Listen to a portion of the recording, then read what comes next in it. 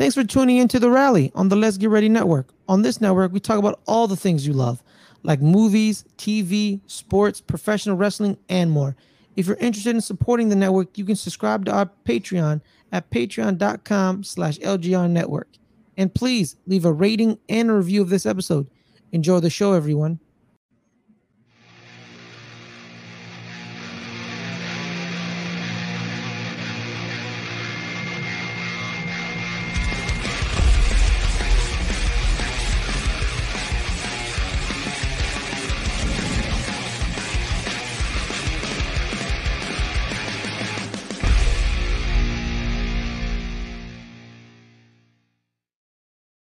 Boom. What is good? What is happening, everyone? It's your boy, Ferris Malona, and welcome to another edition of The Rally. We are back and better than ever. We are going to go hard and strong, and we are going to keep it rolling. We are talking about the U.S. Open. The U.S. Open, we are watching tennis at reasonable hours of the day. Unlike having to stay up to like 4 o'clock in the morning to watch Ash Barty destroy people, I shall watch games at 12 o'clock in the afternoon. Thank you. I appreciate you, Arthur Ashe Stadium in New York City. Thank you, Eastern Standard Time. Well, I am kind of mad that I have to wake up at like 8 or 9, but it's an inconvenience that I can get over because I technically have to get up earlier than necessary anyway. I got to stop crying, but it is what it is. Guys, I'm Ferris, but I'm not alone. I'm never alone. I'm here to break down the swings and the misses, but not baseball. We're talking about tennis, the volleys and the drop shots with my main man, Dagan, how are you, my man? I'm doing well, Ferris. I am looking forward to watching this U.S. Open. I'm definitely going to be following it a lot more than I did the last couple tournaments. Wimbledon and the French are just they're like so impossible for me to follow in their time zones and everything. But yeah, Eastern Standard Time is nice, and it's relatively close by as well. I was kind of hoping to maybe go to a match or two, but you have been to Arthur Ashe Stadium, have you? You have, Dagan. That's where I spent my money on. I spent the $140 that I probably would have spent for this to see AEW in a few weeks. There, you know what? That's yeah. Well, that's kind of cool because it's wrestling in Arthur Ashe Stadium. Doesn't happen a lot, but tennis happens every year, so you can go next year if you wanted to. Yeah. But exactly. Dagan, we're not alone. We're never alone, right? I'm about to introduce the engine that keeps the show going, the muse of the show, the reason the show exists. Well, one of the reasons. The other reason is Corey. But Corey's not here. Corey, I love you. Wherever you are. Corey, come back. Yeah, Corey, come back. But the reason this show popped into my head, the reason this show exists, the one, the only, the magnificent, the incomparable, the wonderful. Words I can't describe right now. I've lost the words. It is Adelia Chamberlain. Adelia, how are you? That was quite the introduction. Thank you. Yeah, I'm right. And you deserve it. You deserve it.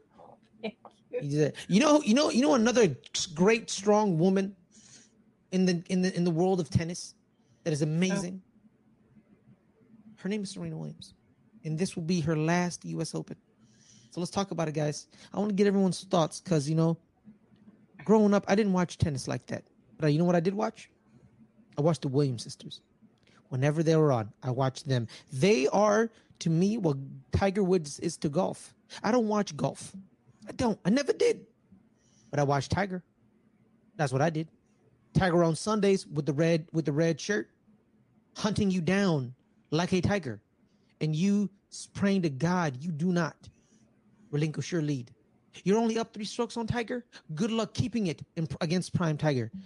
You think you're going to beat tennis? You think you're going to win Wimbledon against Venus Williams when she was in her prime? Guess not. No. But what's worse, you think you can beat Serena Williams on any court? Good luck. She's second all time with 23 opens. 23? Let me go through the stats first, okay?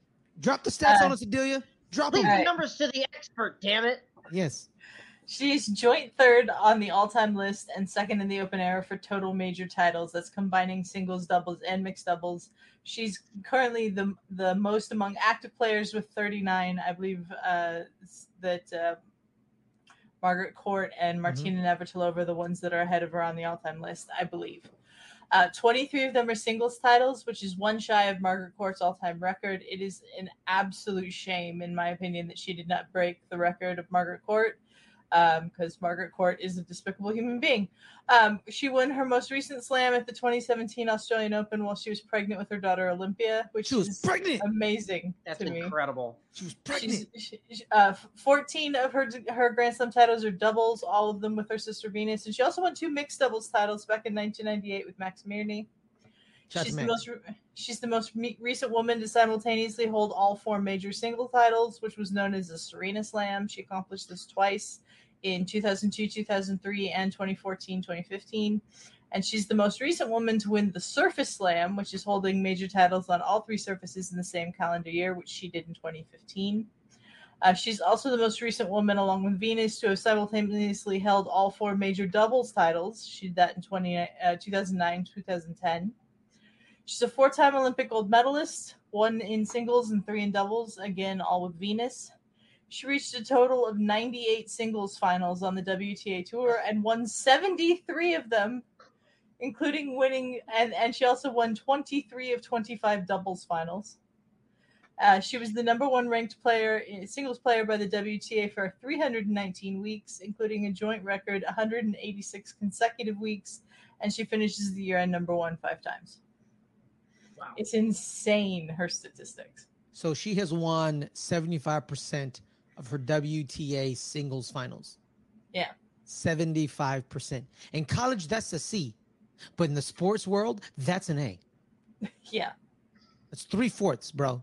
3/4. You walking into a finals on the WTA tour, and 75% of the time, she's winning. Her opponents, the field, only has 25% chance of beating her. The field, not some specific person like they tried to do with Maria Sharapova, but the field. I do this. I know I could go to the show. Sorry, Maria. I apologize, but not really. I don't really care. But we apologize to our devoted listener, Maria Sharapova. She'll never be a devoted listener. But yeah, dude, the field had a 25% chance of beating Serena Williams. The field. Yeah. The field. That's over 100 and like hundreds and hundreds of players had 25% chance of beating Serena Williams. Yeah. That's crazy. She's playing the first match in the night session on Ash tonight against Danka Kopinic of Montenegro. She should win that match, but we just don't know anymore. Yeah, she should have beaten Harmony Tan. We don't really know. No one knows. Yeah. You know? Yeah. She's also accepted a wild card into the doubles tournament and will play with Venus. Another stat that I didn't say is that she never lost a Grand Slam doubles final. She won every Grand Slam doubles final she reached. Wow. She wrote a really beautiful essay for Vogue a couple of weeks ago before the Canadian tournaments started about how she's ready to transition away from tennis and expand her family and she talked about how her daughter wants a sister, and I really appreciated it. She's going to be 41 on September 26th. Wow. You can just tell she's ready, but that this is also very difficult for her. She said she's really going to enjoy these last few weeks. I don't think anyone's expecting her to play a tournament after the U.S. Open, but she didn't specifically say yet that the U.S. Open will be her last tournament. But when she does lose in this tournament, because I don't think she has a chance in winning just based on the way she's been playing, when she does lose, it's going to be a very big presentation on court after that, honoring Serena. So rightfully so. Yes, rightfully so. I like tennis. Okay, I like tennis. I'll always like tennis, but I don't give a damn about tennis like that. You know what I mean? I never did. I never cared. I'm using this podcast to get more inside the game, this beautiful game that Adelia showed to me, right? Adelia showed to me. As a man who watches every sport, I neglected tennis, all right? And Adelia showed me the beauty in it. And I'm like, this is a really beautiful game, you know? The drop shots, the serves, the volleys, just very beautiful. But I always watch Serena, right? Okay, like I don't want to make this about, but screw it. It's because it's America. Like literally, gender, race, and there's a third one, but I don't remember. But they're a part of every American conversation forever, right? As a brown man in America, I didn't have a lot of heroes. All right, I never have a lot of heroes. So the closest hero to me were African American athletes, and some of them were Muslim. So there was another connection with me being a Muslim and them being a Muslim. Like my heroes are like Malcolm X and Muhammad Ali and Kareem Abdul-Jabbar. Strong. But watching the way Serena Williams, right? The way this is a sport, an arena that does not care for her, right? The modern day fan does, like me, Dagan, Adelia, probably a little kid watching us care about her. Right. My grandparents don't like her. That's what I think your point you're trying to make here. I didn't know that until I love my grandparents, but God rest my grandfather and everything, but they were not. They're not. That's what I'm saying. Like it was an arena where she wasn't welcomed. They didn't care for her. They didn't like her. They wanted her gone. And her dad and all his faults said something very poignant. There's this beautiful essay done by Howard Bryant on ESPN last night. Powerful, amazing, where he quotes Richard Williams and he says, "They don't want you here." Like Richard Williams, they don't want you here. But you know how you make them? They may never like you. They may never like you, dude. Like, you know what? There's probably people who still don't like her. But if you dominate and you win, they have to respect you. Because if they don't, they'll look foolish and they'll just look like liars. You know what I mean? That's why that's some like you can't have a conversation on the greatest tennis players and exclude Serena Williams. Because if you do, the conversation is fraudulent. It's not a real conversation. You can't have it. Be like, oh, Steffi Graf, Martina Navratilova, Christy Everett. Yeah, where's Serena? Nah. Then this conversation means nothing. This conversation means nothing.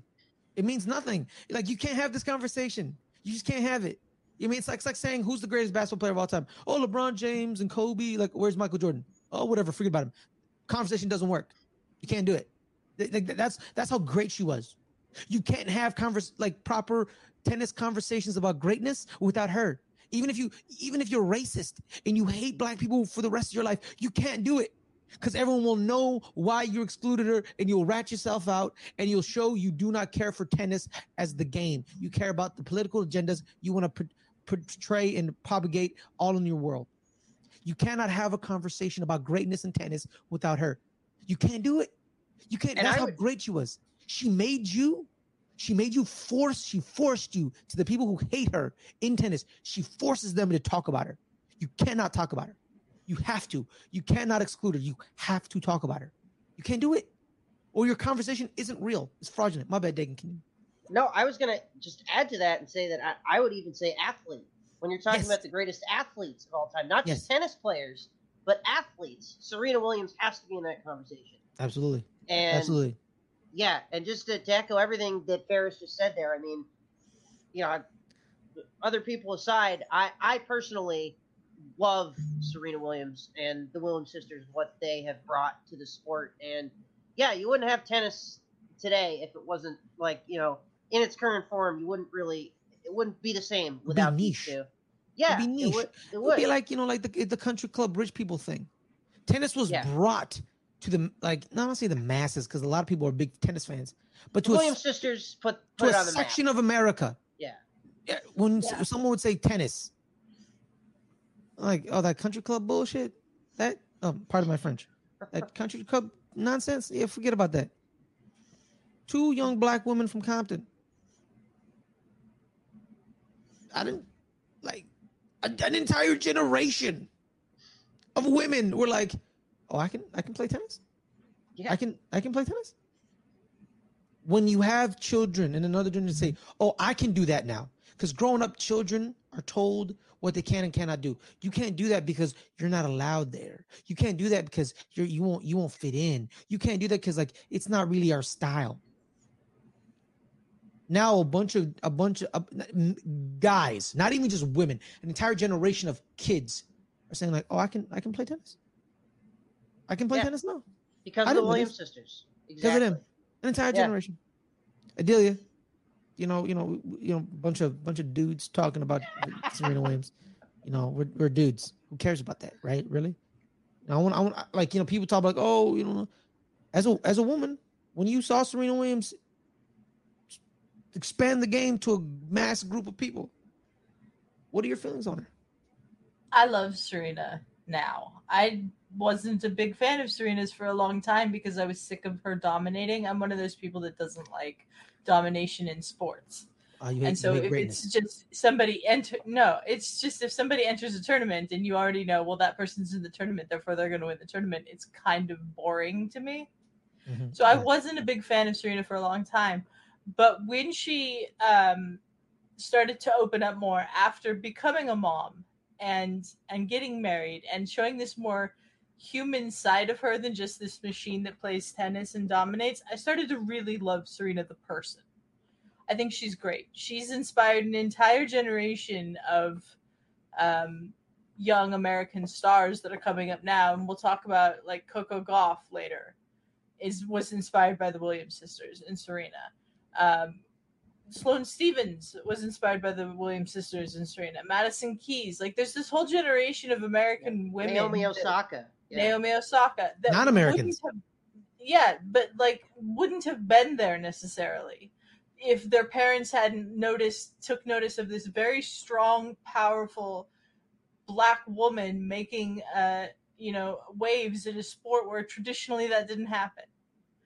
And that has diversified the sport. It has given us great champions like Osaka. Sloane Stephens won the U.S. Open. Coco Gauff, I think, is the favorite for this year's tournament. Like, she's done so much for the sport that back in the day, I remember I used to get Tennis Magazine, and I remember an issue coming back in the early 2000s where there was just an essay in there from Chrissy Everett basically asking Serena to just care, because she would take all this time off and go do fashion stuff or go do this or go do that, and she was dabbling in acting at the time, and like she was doing all this stuff that wasn't tennis. And I just remember reading this essay from Chrissy Everett talking about how she needed to focus. Serena needed to focus, and I actually think that Serena's doing other things and not just concentrating solely on tennis made her a better player. Because when she wanted to play, she really wanted to play, and she put the effort and the emphasis. Getting Patrick Mouratoglou as a coach completely changed the trajectory of her career. She buckled down, she focused, she won so many majors, because she had won majors, but then she'd have injury issues and she'd take time off and she'd take her time coming back, and that's all her prerogative, and I think it's great because that prolonged her career, in my opinion. But when she decided, no, I want to be the very best there was, then she did it. And I am really sad that she never broke Margaret Court's record. I know that there was a lot of like fantasies that she'd go to Wimbledon and win Wimbledon and tie the record there, then come to New York and break the record and then retire on top with this great story and everything. That's not going to happen because it's just not. I also think that like Serena's shown how you carry yourself as a champion, and she should be the standard bearer that everybody looks at as the best there ever has been. And the fact that Margaret Court is there is just kind of like, we just need to set that to the side, because there's not a bigger stark difference in the way you can approach treating people than the way you notice Serena treats people and the way Margaret Court treats people. Yeah. And so I'm sad that like the history books, when you look back on it, are not going to have her name on the top of whatever list it is, because Margaret Court's still going to have 24 slams and Serena's going to have 23. Because like I said, I don't think Serena wins this, and I don't think Serena plays another slam. I do think this is the swan song. She just hasn't fully said that yet. But I'm going to miss Serena. I'm going to miss Serena's impact on the game. She's inspired everybody, male or female. I really wish that we had gotten some sort of exhibition match at some point of Serena versus Roger or Serena versus Rafa, because I think that would have been really fun. Maybe when they're all retired, that does happen somewhere for some charity event or like something. in their 50s, like. But Serena is one person I can say on the women's tour that I thought really could have just went out there and slugged it with the male players and not missed a beat. Yeah. She's powerful. She's strong. She sets a great example. She's also been very girly. Like she, I remember like the pink tutu outfit at the U.S. Open not that long ago and stuff. The fashion was a big deal. Like they literally changed the rules of what you were allowed to wear at the French Open because of her Black Panther inspired cat suit. Racism. That's very racist for the French. Very racist. But really? The French are being racist? How shocking. No, come on. Sorry. We know this. I know. Like, it's just, everybody knows that was a big part of it. But, like, she changed the rule. Like, the game is different because Serena played and was powerful and strong. She is the best serve the women's game's ever seen, and I don't think it's even close. And I'm going to miss her. I really am. Like, I didn't realize how much I missed watching Serena play until she played in Toronto. And I was like, you know what? Damn. Like, this is like the last time I'm ever going to get to see Serena play this tournament. And that was the weird to think about. Like, you knew this was coming. Like, at her age, like, she, Venus has slowed down a lot and not played as much. Venus is 42 now. She still hasn't said anything about retiring. I don't think Venus is ever going to make a big deal out of it. But I think Serena, reading that essay really got to me of how much I appreciate her as a person and how much I'm going to miss her. It is kind of weird because I get so used to just seeing Serena's name in these tournaments, Serena's then they're gone. the one to beat, and then all of a sudden they're not going to be there anymore. Like, I mean, I've been watching Serena since she was like in her late teens, so like basically since I was a little kid, I've been watching her, and it's just you get so used to it, like seeing these names in those lineups, and in those draws, and one other real quick thing I'll say is that like. Yeah, she's probably not going to win, but, like, how great would it be if somehow she able to put it together and, like, at least made the final or the semifinal, because it's Serena. Like, you expect greatness from her, and... Do what Jimmy Connors did, but actually win it.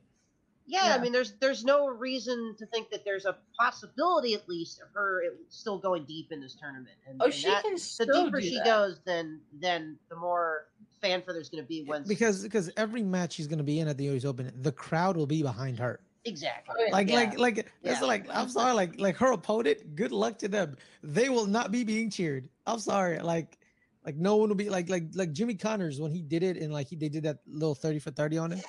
Like the entire crowd was behind Jimmy. Some people and then he ran into a buzzsaw. I don't know who he lost to. What was his face? I don't know. I remember. But he was like a really good. But he's like a really good tennis player. I just don't remember him. But then he beat that young kid, whose coach then left him to go with Pete Sampras. Shout out to Pete Sampras, the American GOAT. We love you, Pete Sampras. We want to interview on the show, please. Yeah, hey yo, Pete Sampras, where you at? You wearing your eyebrows. Serena is in a pretty good section if she can get on a roll. If she wins this first round match, no, they did not soften up her section. Okay. If she wins this first round match, she'd likely be playing the number 2 seed Annette Kontaveit, which sounds terrible, like for Serena to have the number 2 seed second. But Annette Kontaveit has really struggled this year coming back from COVID. She's only won 2 matches at majors this year. So I think Serena could beat her most likely, and then in the third round, she'd play either Martina Trevisan, who's a clay court player, Evgenia Rodina, who Serena should be able to beat, Karolina Mukova, she should be able to beat, or Ayla Tomljanovic, another player that Serena should be able to beat. So if she can get past the first couple matches, she's got a chance to get to the second week. That would be great, I think, if Serena can make it to the second week. So, all right. I think we've kind of waxed poetically about Serena a lot. Let's get down to the nitty gritty. The US Open. Another major player that will not be there. We all know why he won't be there. It is the one, the only, the Joker himself, Novak Djokovic. He will not be playing at this year's US Open because he still remains unvaccinated against COVID-19, which means he's unable to travel to the United States. Joker has won the US Open 3 times. He was the runner-up in 2021. He did win Wimbledon in July when he beat Nick Kyrgios, who, is Nick Kyrgios. What is what it is. This is the second slam Djokovic is missing due to being unvaccinated this year. He was famously the famous saga in Australia where someone in the government allowed him in, then someone in the government kicked him out, and then he broke the law. He technically broke the law. He should be in jail if you think about it. But it is what it is. He he could be banned from Australia for the next 3 years. So Australia for doing his little dance in the media, but he is, Novak Djokovic. He is a big name. We may not like him. We may not. He did what Serena did. You can't have a conversation on great male tennis players without him, even if you don't like him. I can't have a proper conversation. I can't lie and say, oh yeah, Novak, he ain't that good. Like, that's a lie. That's fraudulent. That's a fraudulent conversation. It's a conversation between, I believe, two men. Oh, sorry, Roger.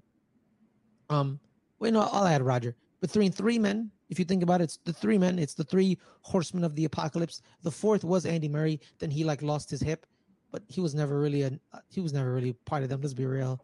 Like, I'm sorry to Andy. I love Andy. If you incorporate the entirety of what was happening in the tournaments, you have to include Andy Murray in like a big four scenario, because he won a ton of tour tournaments. He was consistently in the semifinals of slams with the other three. Like, he just didn't break through as much as the three of them did. So I will say that Andy Murray deserves, but no, I will say though that my point. No, I'm not. I'm saying like if one slam, Adelia. He has one slam. He has three. Three. What else did he win? He won the U.S. Open and Wimbledon twice. Twice. But he won Wimbledon twice. He won Wimbledon twice? Yes. What was the second time? He won Wimbledon in 2013 and then 2016, I want to say. Oh, that's not good for him. I remember the 2013 one. The gold medal in London. He won. Andy Murray's won 2 Olympic gold medals. Like, Andy Murray, sure. like of everybody else on tour, if you take those three guys away, before Andy Murray had his hip problems, he was clearly the best of the rest. I'll say that. You know what, Adelia? That's a very good point. You're absolutely correct. I'll throw him as a part of the well, they're the fourth man of the apocalypse, basically. Like, they just ruined everything for everybody. They destroyed generations of tennis players' dreams and hopes left and right. Literally, they've destroyed dreams and hopes. They destroyed. You know whose dream they destroyed? There's a specific person. Roger and Rafa destroyed one specific person's career. Andy Roddick. That man should have more than one goddamn slam. They destroyed it, dude. They destroyed his career. He's like, yeah, I won the U.S. Open. I'm about to go on the run. The towel. He's like, and then Andy Roddick was like, come on, man, really? Like I was there. I quit. An entire generation of tennis players kaput. I will say this about it. There's going to be some lean years coming up for men at the Tennis Hall of Fame induction ceremonies, because the like gold standard to get into the Hall of Fame is you had to win 2 slams. Yeah. So, like, we've had these guys that, like, 3 men. You take away Andy Murray and the big 3. I think there's only been like 10 other slams that have been won by someone else in the last 20 years, which is insanity. Wow. 3 men have what? Like, between those 4, nobody else has won Wimbledon in 20 years. 65 slams between 4 men? Like, wait, no. So, like, it's 23. Federer has 20, Djokovic has 21, Rafa has 22, and Murray has 3. Okay, so let's do the math. Let me do the math real quick. So that's 66. 66. So 22 plus 20 plus 21 plus 3. Yeah, 3. 66. You're right. Damn, Adelia, goddamn computer. Literally, dude, like 3 men, 66 slams. Entire generations of nothing. Yeah. Nothing. There's the lost generation of tennis, which is like Cilic broke through and won one, but it's like Dimitrov and Tsonga and Monfils and Gasquet and a lot of French players in there that were like considered to be slam contenders when they were young players. And Tomas Berdych and just players like that. And a couple of them made it to a final, but none of them ever won one. And it's actually really sad. Literally, like first they had to contend with Roger, right? And Roger just dominated tennis, right? And then this Spaniard, the GOAT. We all know why he's the GOAT. I made it very clear why he's the GOAT. Came out of nowhere and was like, you know what? None of you will ever win on clay. Ever. Never going to happen. I will dominate this arena. You guys will never, ever have a pleasant time at the French Open. And then he won Wimbledon a couple of times and then won the Australian Open a couple of times. And they add this, then this Serbian just comes out of nowhere this goddamn assassin, was like, you know what? I want a piece of this Hall of Fame GOAT action. Let me take a piece. Then he comes out of nowhere, and then you're like, oh my god, we just like Roger, and then Rafa. Literally, it was like in waves. The deal. It was like first it was Roger, then it was Rafa, and then it was Djokovic. Then it was all three of them at the same time. Yeah. And you're just like, dude, seriously? But it does tell you how good players like Andy Murray, and I'll throw Stan Wawrinka. Stan Wawrinka also won 3 slams in there. Yeah. Like it tells you how good they had to be to win just that, because their slams mean more. If you think about it, any of the rest of the players on tour would have killed for Andy Murray and Stan Wawrinka's careers. Exactly. And then you've got the other 3 who are just freaks of nature. They're freaks of nature, especially one of them who is actually right-handed. To bring this back to Djokovic not being in New York, though, I will say it is there's my one. Okay. It astounds me that somebody who has spoken as openly as he has about wanting to be the very best of all time, be considered the best, have the most slams, all of that. Djokovic has spoken about that. It is astounding to me that he is willingly removing himself from slams and tournaments by not following this guideline and rule that the tour and the countries and everybody has set out. Yeah. He's being an idiot. Like okay, you're one of the greatest of all times. There's no debating that. But you're also a terrible person, and like nobody can get behind this guy if he's a terrible person. He's acting like an idiot. Like, I'm sorry. Like, you know what's crazy too? No way. You know what's crazy? We don't want you here. Like him being people think he's a terrible person. Some of them even say it's not even because he's unvaccinated. It's other things. Like that's what's crazy about this. Man. It's like some people like they'd be like, oh, I don't like him. Why don't you like him? Unvaccinated. It's like there's like 3 or 4 things before that. That's how crazy it is. Personally, with Novak Djokovic, I've never really cared for him. When he rose, right? Like I said, I didn't really watch tennis like that. I watched women's tennis because of the Williamses. I didn't really watch the men because no one on the men's side I connected with. I didn't care. You know what I mean? But then I did connect with Rafa a little. I think it was the ESPYs. It was one year of the ESPYs. They did, I think it was like best moment or biggest upset, right? And it was his first Wimbledon win against Roger. That match. You know, apparently the match that will go down in history. It was considered an upset at the time. It was, yeah. Yeah, imagine that, an upset. Like what? Rafa Nadal upsetting somebody? Excuse me? Djokovic beat Federer? What? Yeah. Yeah, so like that package of that, you know, kind of like, you know, the way some of these people do, like, you know, highlight sports packages, they be connecting to some people. Like I connected to that when I was like, yo, this dude has never won on grass ever. He's like lost in, like apparently like Rafa's lost to Federer on grass multiple times before that or something. Yeah, Rafa had lost the final at Wimbledon the year prior to that to Federer, gotten bangled in the first set, like it was a whole thing. Yeah. So like it was like and won. Yeah, it was like the unclimbable mountain. Roger Federer, the man, the myth, the legend. I knew about Roger, like everyone, because he was Nike's tennis guy. Because Nike would select a player from individual sports like as their guy. Because like with golf, it was Tiger. Like Tiger was their guy, you know. In tennis, it was Roger. Roger was their guy. So I knew about Roger because of the, you know, the tennis commercials and all that stuff. And the Rafa just like clawing back and like fighting hell, and even though hell looked beautiful on the grass court, it was beautiful. But honestly, Wimbledon is very beautiful. You know, I want to go there one day. You know, I want to take this show on the road. Let's go to the U.S. Open. Like, you know what I mean? If we get big enough, we can Can we get a press pass for Wimbledon? Absolutely, dude. If I can do that, that'd be amazing. But yeah, and it was like, so like I connected with Rafa. Like I liked Rafa, but it was like Rafa and Roger. I was one of those people who didn't pick either one of them. I just like watched them two play. You know what I mean? It was either like you Roger or Rafa, and we hate either you hate each other, you know? And then like Djokovic just came out of nowhere and stuff. But that's the thing, like Djokovic knows the rules, right? These are the rules, right? You may not like the rules, but it doesn't matter what the rules. The rules set by a country, not by by a private company, a country. Yeah. And let me clarify what the rule is real quick, because I know there are people out there that are like, well, there are plenty of Americans that are unvaccinated. Why can't he come here? The law, the policy of the United States is that if you are not an American citizen and you want to travel to this country, you must be vaccinated. Mm-hmm. Right. That's Yeah, why and he you know, can't. it's crazy. Like people be like, I don't know why America has that rule. A lot of countries have that rule. That Yeah, will, A a lot lot of of countries countries have this rule. like literally, like if you go to New Zealand, like shout out to Kiwi Jess, she told me about this. If you're unvaccinated, they shove you in a room.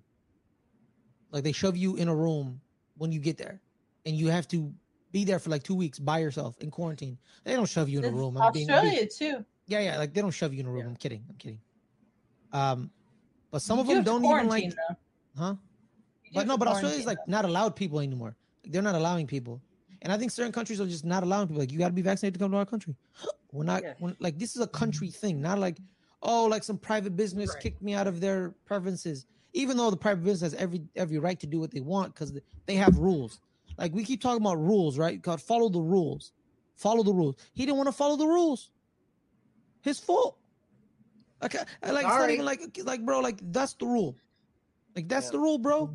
Yeah. Like that's the rule. The other thing is like I don't know. This might be a conversation for a different show, but like I still don't understand with all the science now to back up like why people are still refusing to get vaccinated. Like just this baffles me. Well, this You is know, the this is a very thing with political Djokovic. thing, but Yeah, this is the thing with Djokovic though that goes back he had an elbow injury a number of years ago that required surgery, and like he has spoken about how he was so upset that he had to have surgery. He doesn't believe in surgeries for things and stuff.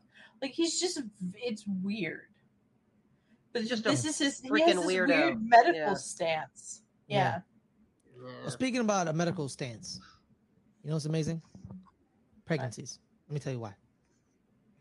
We had other few notable withdrawals. Former world number one and three-time Grand Slam champion Angelique Kerber. She said she did win the U.S. Open in 2016. She'll be withdrawing from this year's event because she said 2 against 1 just ain't fair. She's pregnant. Congrats to you, Angelique. Hope it's a healthy baby. You and the significant other. I don't know if you're is she married? I have no idea. Okay. Well, even your significant other, whoever it is, Father of her child. Yes. or mother. We don't know.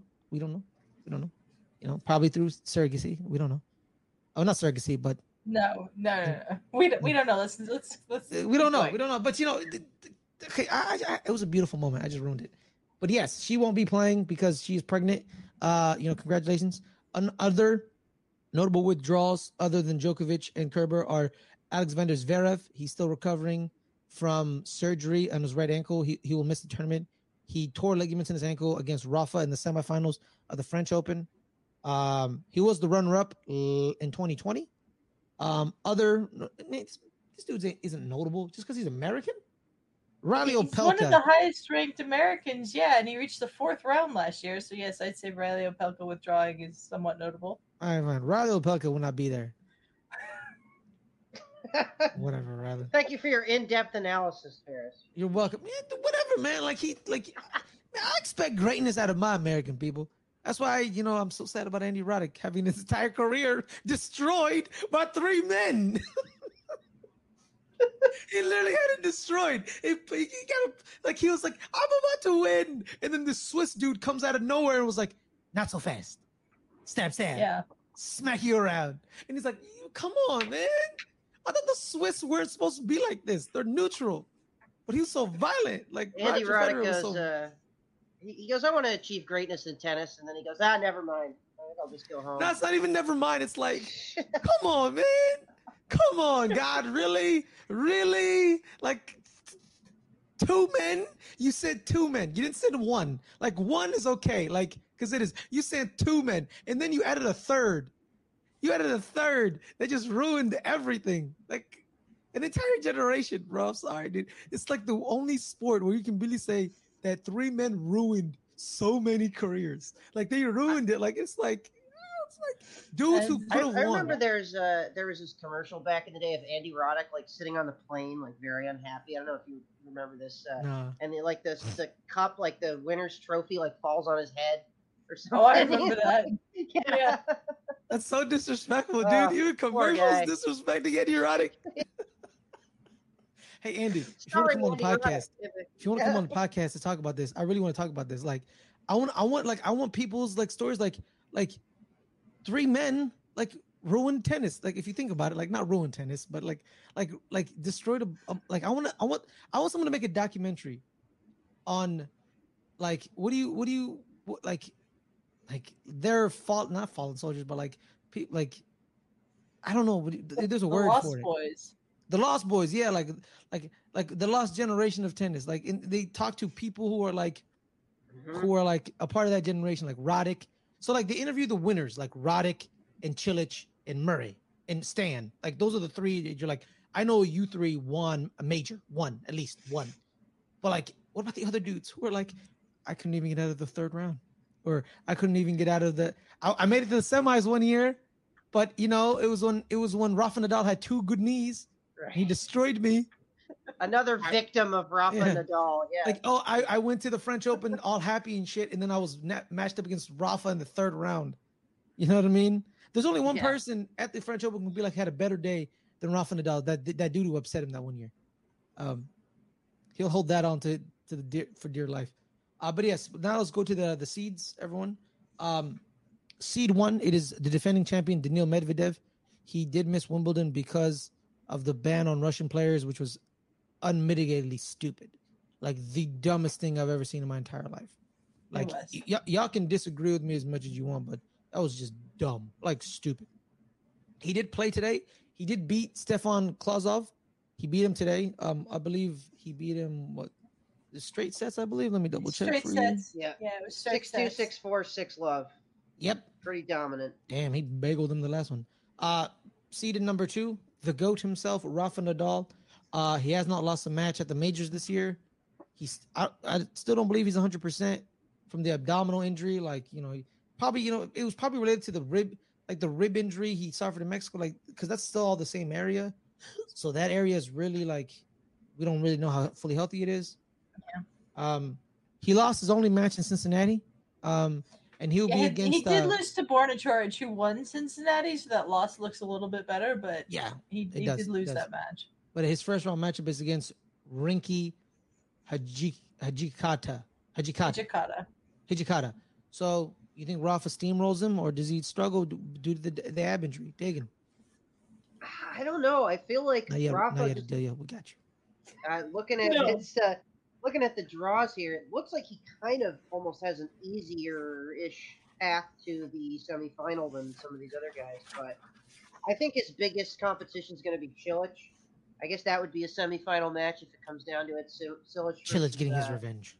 Yeah, Chilich versus Nadal is kind of where I'm looking at there. So I don't know if he's going to necessarily steamroll through into the semifinal, but I think that he's got to be the favorite, at least on that side of the bracket. But I don't know. You said he's not necessarily 100%. Yeah. What do you think, Adelia?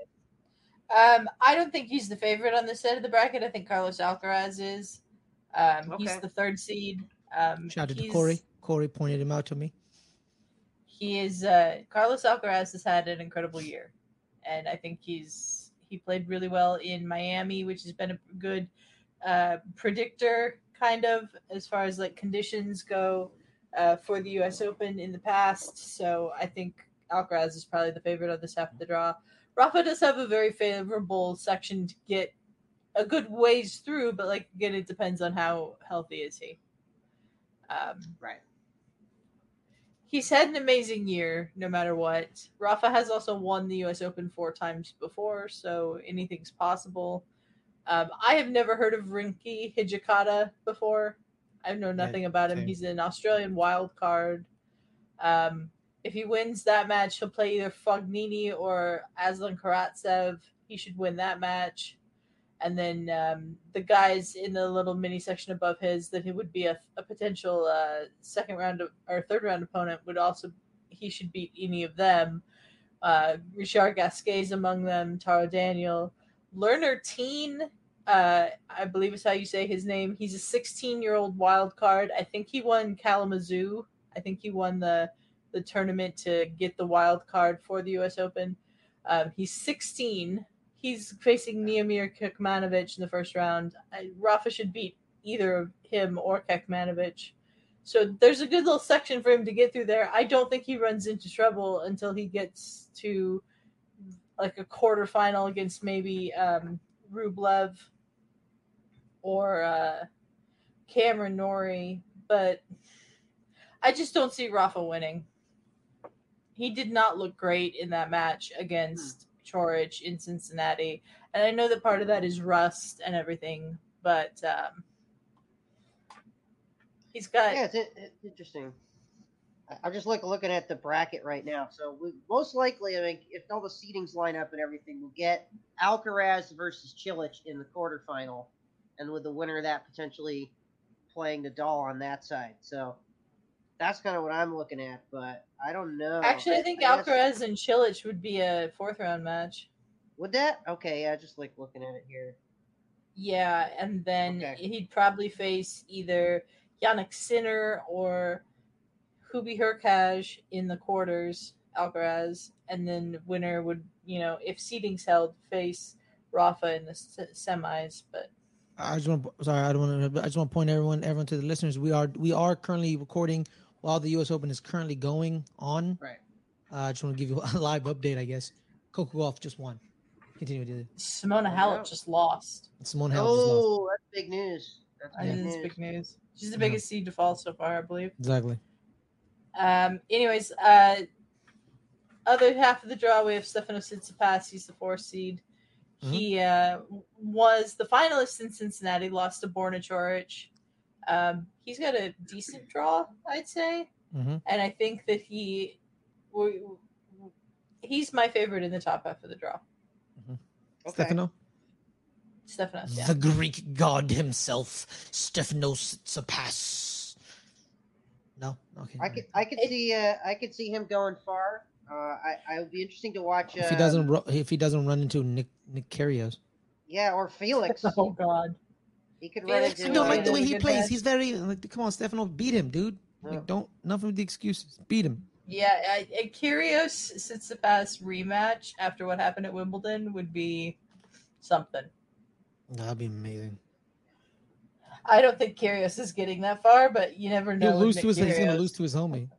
Nick Kyrgios has Tanasi Kokkinakis, the other member of the Special Ks, in the first round. So, are they playing doubles? I'm going to look up if they're playing doubles. Probably.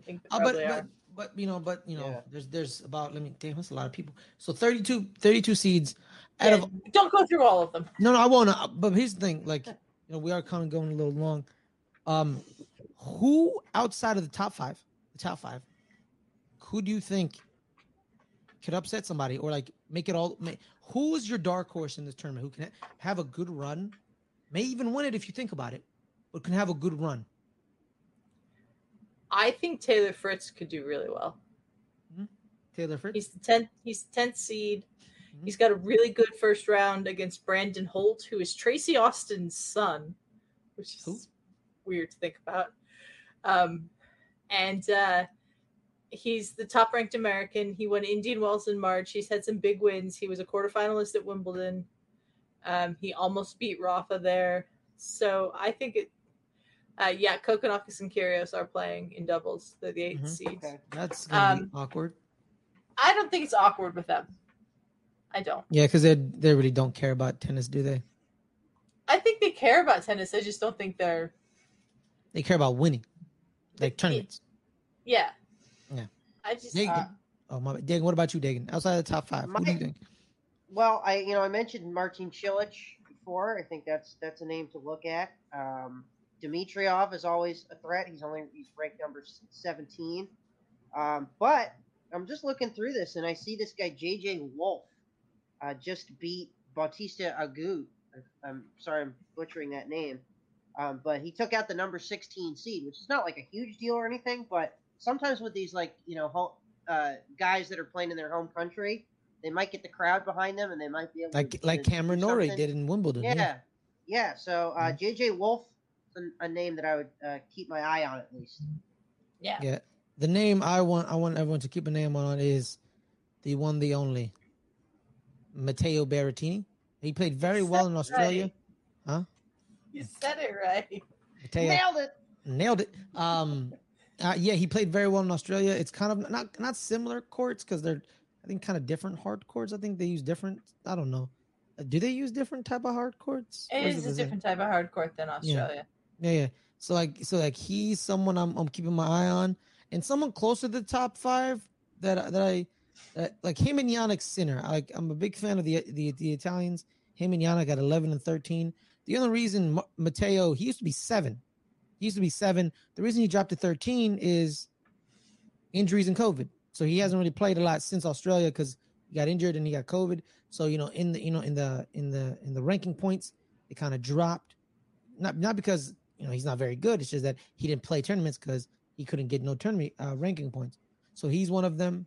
It's like this was crazy about tennis, right, Adelia? Good players can drop, and they're like seated at 20, but they're like they're like a 10-time, slam champion. You're like, why are they 20? Oh, they just haven't played in like a year and a half, so like they dropped that low. Like Well, I'll tell you what's weird about the rankings and the seeding for this tournament and everything is everybody lost their Wimbledon points and didn't gain any for their results at Wimbledon this year because there were no points awarded for Wimbledon this year.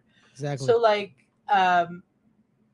even when I was just putting together like Cameron Norrie should be Cameron Norrie should be much higher. Fritz should be higher for getting a quarterfinal run at Wimbledon. No points. Yeah. So it's strange to me to see some of the seedings and everything. But like Shapovalov's down at seed number 19. That's weird to me. He's normally much higher than that. Nick Kyrgios made the final of Wimbledon and is only the 23rd seed. Yeah, like he should be in the top 15, I think. Higher. Yeah. So there's that. So I think Matteo and Yannick Sinner, and then my main man Felix Auger-Aliassime. Shout out to Ryan Christensen. Got you. Taught me how to say that name. But yeah, so because he's number 6. But the problem with Felix, every time I watch Felix play, he's always fighting back. You know, I don't know if he's currently leading. Yeah, because he's like when I watched him in Australia, he kept fighting back. He kept winning in 5 sets after being down 2 or splitting the first 2 or like going down 2-1. He kept always fighting back. So we know he can fight back, but I want to know if he can put the gas on from start to finish, win the match in 3. You know what I mean? Because sometimes people can't do that. Adelia is enter the court, dominate and go. They have to make it hard for themselves to gain something out of them that they don't get when they can dominate. You know what I mean? That's what I like about Serena. So Serena and Rafa would walk in, dominate, then go home. Some people would be like, okay, I'm going to lose set 1, probably split the first 2 sets, probably go down 2-1, but win in 5. And like, you're like, what are you doing? Like, no, go in, do your business, get the hell out. Because it preserves energy. You don't, not a lot of mental like anguish or like mental fatigue, because you're like you gotta like make your mind be like you gotta fight back, dude. When you're always fighting back like those are great stories in a highlight package or in your career highlights. Like, you remember that time where he fought back, but you want more stories of like, oh yeah, where he went to that tournament, won every game in straight sets, and won. Like, you want your career to be boring as hell, where it's like, oh yeah, he won like 20 Grand Slams and he like rarely ever struggled. Like Ash Barty.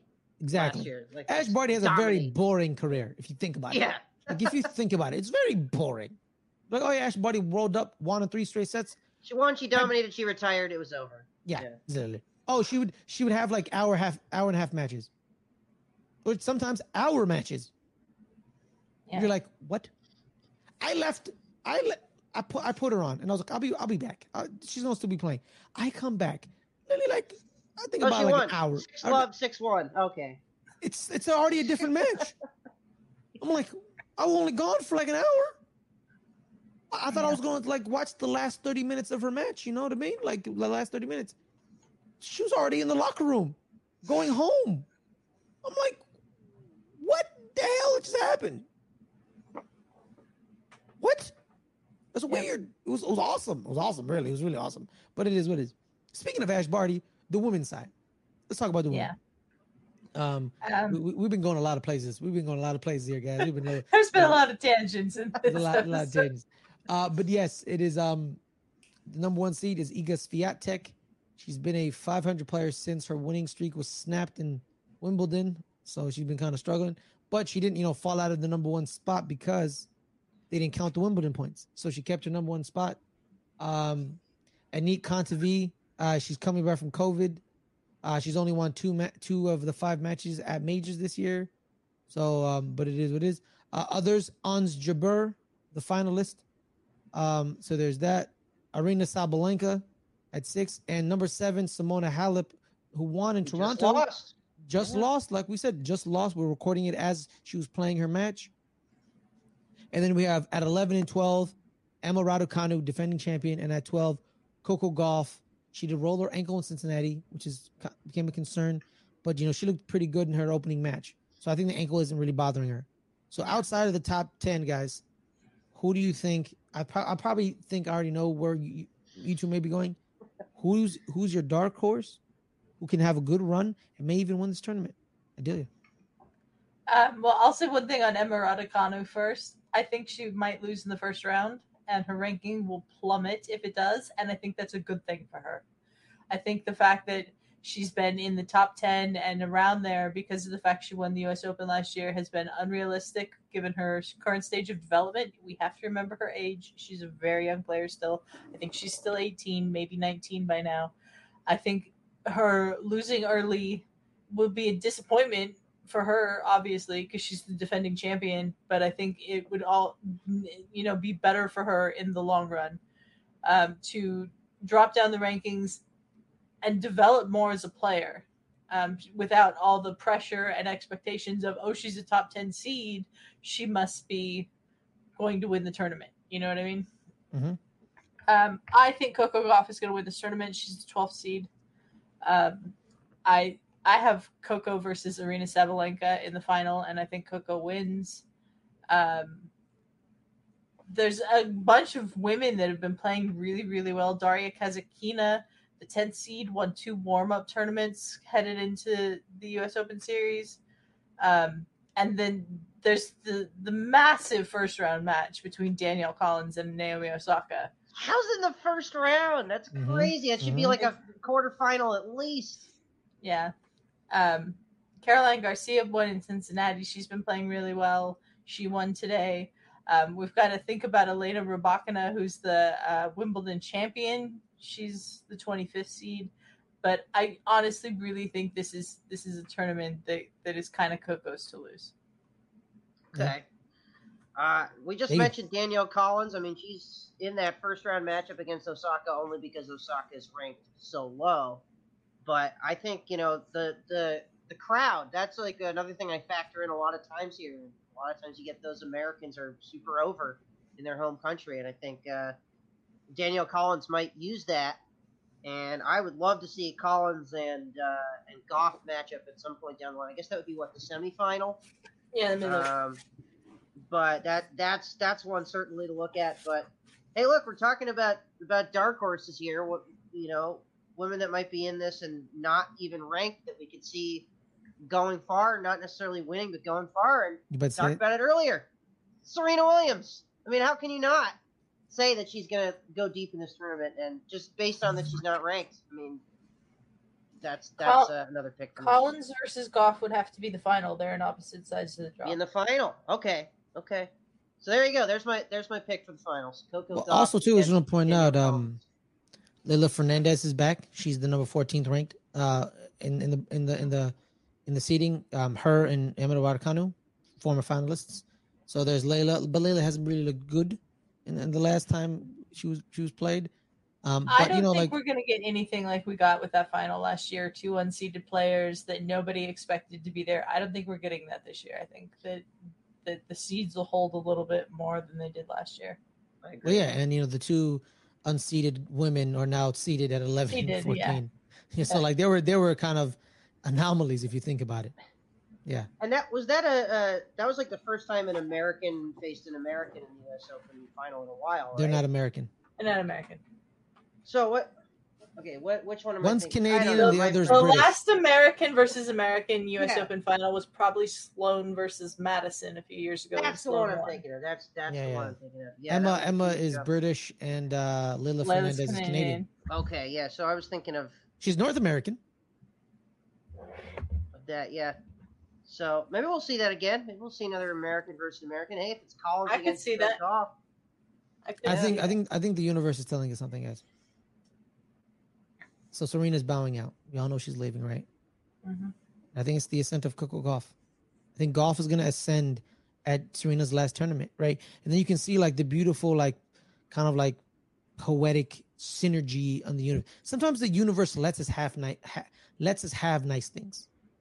So like Sometimes. the universe is taking away one of our tennis icons, right? You know, a woman, you know, and an American tennis icon, to be honest, and they're giving us another. You know what I mean? They're giving us Coco Gauff because of the inspiration of Serena Williams. Mm-hmm. And I think the universe is it's just too good to be. It's just too good not to be true. It's just too good not. You know how people say it's too good to be true. This is too good not to be true, man. Like the universe is giving it to us. I think it is. I think we're gonna get Coco Gauff winning. I think she's gonna win. I generally think she's gonna win.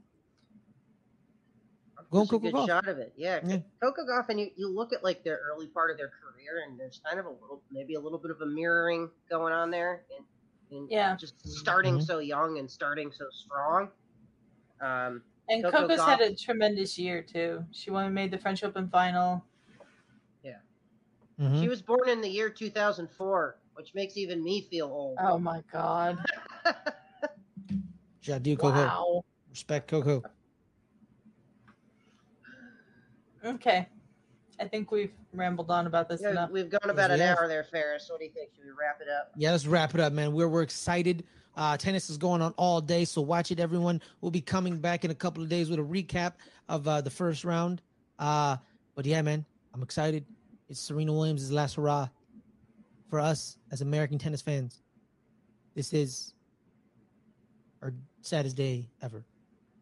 Until Coco Gauff retires later, when you know I've actually watched her career. I caught Serena 20, at the. I 25 caught Serena years like from I now. didn't see his thing. Like I didn't catch Serena when she was like a teenager because you know, it just didn't happen. But I caught her in the middle of her domination, you know, and then I watched like the tail end. Well, Coco, I'm watching from start to finish, so I'm probably gonna have a more emotional connection to Coco, being that I've watched her from start to finish. You know, you look at you watch these people and you watch them grow up in like right in front of your eye. You know what I mean? And like Kobe, America watched Kobe grow up from 18-year-old knucklehead to Kobe Bryant. You know what I mean? A couple of days ago was his birthday. May God rest his soul. But yeah, man, like it's gonna be Coco, man. The ascension. Final thoughts, Adelia. I'm just really excited that the US Open is here. I love this tournament. I love spending 2 weeks just like wishing I was in New York City and everything. Night sessions at the US Open are unlike anything else. I cannot wait to see what the atmosphere is there tonight for Serena's match. And I'm really excited to see how this tournament goes. Dagan. I am too. US Open, probably my favorite of the big four. I think a lot of that has to do with the fact that I can actually watch it at a reasonable hour and not at 3 or 4 o'clock in the morning. But yeah, man, I'm hyped for it. I think we're going to see some surprising upsets. I think we're going to see some results that we might not anticipate.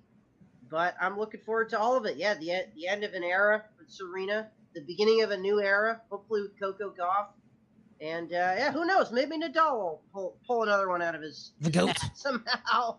I wouldn't put it past him. I mean, like, sure, he might not be the favorite to win, but then he'll win, and we'll be sitting here going like, "Told you," you know. Mm-hmm. So yeah, I'm hyped for it. Looking forward to talking with both of you guys about Absolutely. this some more over the next Absolutely. couple weeks. Geek out about it. Absolutely. All right. On that note, guys, I'm Ferris Madonna, and that's Dagan S. Broad, and that's the magnificent Adelia Chamberlain. See you guys next time on the breakdown of round number 1. Guys, it's here, and it's beautiful.